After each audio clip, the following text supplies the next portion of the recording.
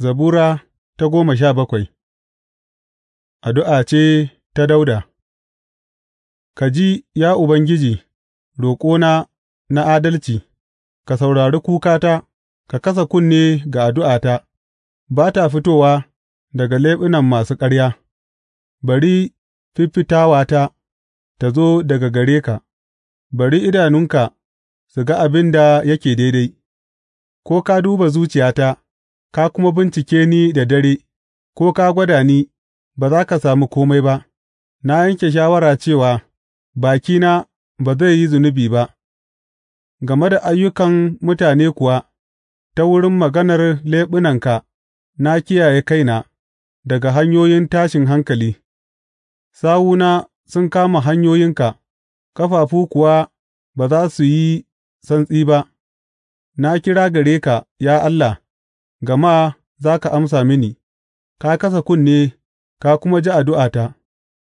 Ka nuna mini girmar ƙaunarka mai banmamaki, kai da kake ceton waɗanda suke neman mafaka daga abokan gābansu. Da hannunka na dama ka kiyaye ni yadda ake kiyaye ido; ka ɓoye ni cikin inuwar fikafikanka daga mugaye waɗanda suke kai mini hari, daga abokan gāba masu mutuwa waɗanda suka kewaye ni. Sun rufe zukatansu marar tausayi, da bakunansu suna magana da fariya. Sun sa mini ido, yanzu sun kewaye ni; a shirye suke su jefa ni a ƙasa. Suna kama da zaki mai yunwan abinci, kamar babban zaki mai fako a maɓuya. Ka tashi, ya Ubangiji, ka yi arangama da su; ka durƙusar da su, ka cece ni daga mugaye ta wurin takobinka.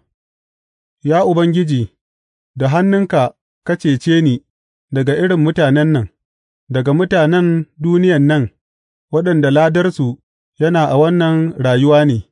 Kakan cika yunwan waɗanda kake so, ’ya'yansu suna da isasshe suna kuma ajiyar wadata wa ’ya'yansu.